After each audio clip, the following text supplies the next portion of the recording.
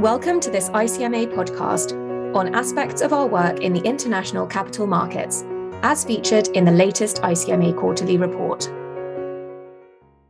Hello, my name is Charlotte Bellamy, and I will be talking today about synthetic LIBOR, drawing upon a slightly broader article on what are known as tough legacy bonds from the ICMA quarterly report for the first quarter of 2022. This podcast is being recorded shortly after a significant milestone in the long-running transition away from LIBOR, namely the end of 2021. From that date, the most commonly used sterling and yen LIBOR settings, namely the 1, 3, and 6-month settings, were transitioned to a new synthetic methodology that we'll talk about briefly.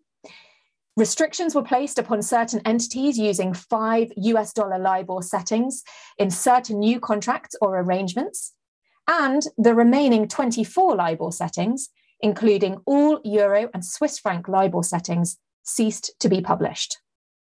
In this podcast, I will mention briefly some of the key issues for the bond market in relation to the introduction of synthetic LIBOR. So, what is it? Well, synthetic LIBOR is intended to provide a temporary bridging solution for contracts that were unable to transition away from one of the 1, 3, and 6-month sterling and yen settings before the end of 2021.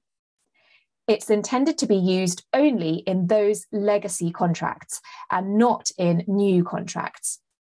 It's based upon the relevant risk-free rate, so term SONIA for sterling or TORF for yen, plus the respective ISDA fixed spread adjustment that's published for the purposes of ISDA's IBOR fallbacks.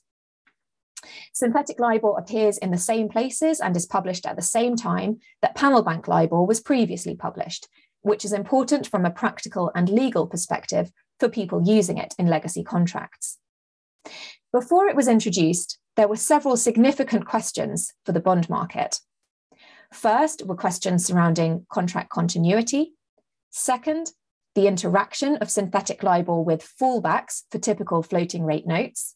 And third, restrictions upon the use of synthetic LIBOR.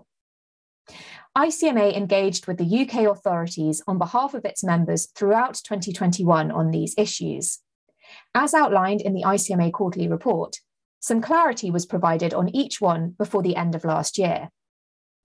To provide a very brief flavour now, in relation to the first two issues of contract continuity and fallbacks, an important point to note is that the Critical Benchmarks Act was passed in the UK in December with the intention of providing certainty that contractual references to LIBOR should continue to be treated as references to that benchmark where the FCA directed a change in how LIBOR is calculated. The Act also specifies how synthetic LIBOR interacts with fallback provisions. Very broadly speaking, it's anticipated that bond fallbacks with triggers based upon non-representativeness of LIBOR, sometimes referred to as pre-cessation triggers, are likely to have been triggered, whereas fallbacks without those non-representativeness provisions will not have been triggered. In all cases, the precise terms and conditions of the bond need to be checked and legal advice sought where relevant. On the third issue of the permitted use of synthetic LIBOR, ICMA was pleased to see a broad permission to use synthetic LIBOR granted by the FCA in November. This was considered to be very important for the bond market for practical and legal reasons. So looking ahead, we know that synthetic yen LIBOR will only be available for the remainder of 2022.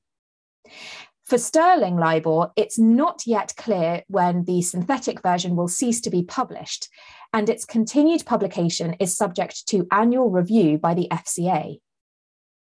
The FCA has been clear that users of LIBOR should continue to focus on active transition rather than relying on synthetic LIBOR, and that they may consider progressively restricting continued permission to use synthetic LIBOR in legacy contracts if this would help to maintain progress towards an orderly cessation. There have also been indications that some settings, for example, the 1 and 6 month settings, could be discontinued before others, such as the 3-month setting. ICMA outlined the implications for the bond market of the withdrawal of synthetic sterling LIBOR in a response to an FCA consultation in 2021.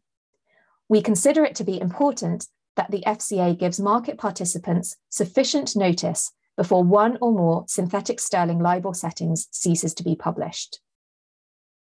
In any event, it is clear that synthetic LIBOR is not a permanent solution for tough legacy sterling and yen LIBOR bonds. Market participants will therefore need to continue to prioritise active transition away from legacy LIBOR where that's feasible.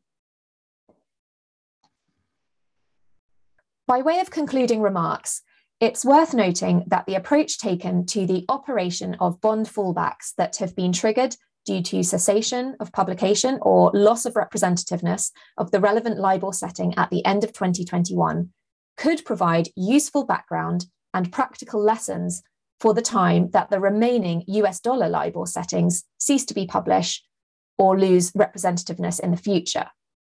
However, bond fallback provisions vary in their general approach and precise drafting, and a careful legal analysis on a case-by-case basis will always be needed. Whilst we have reached and passed an important milestone, there is still more to come in the LIBOR transition story. ICMA will continue to engage with members and the official sector as appropriate on the issue of tough legacy LIBOR bonds across the remaining LIBOR settings. Please do not hesitate to contact us if you have any queries. Thank you for listening. To read more on capital markets news and developments, please access the ICMA quarterly report on our website. Thank you for listening.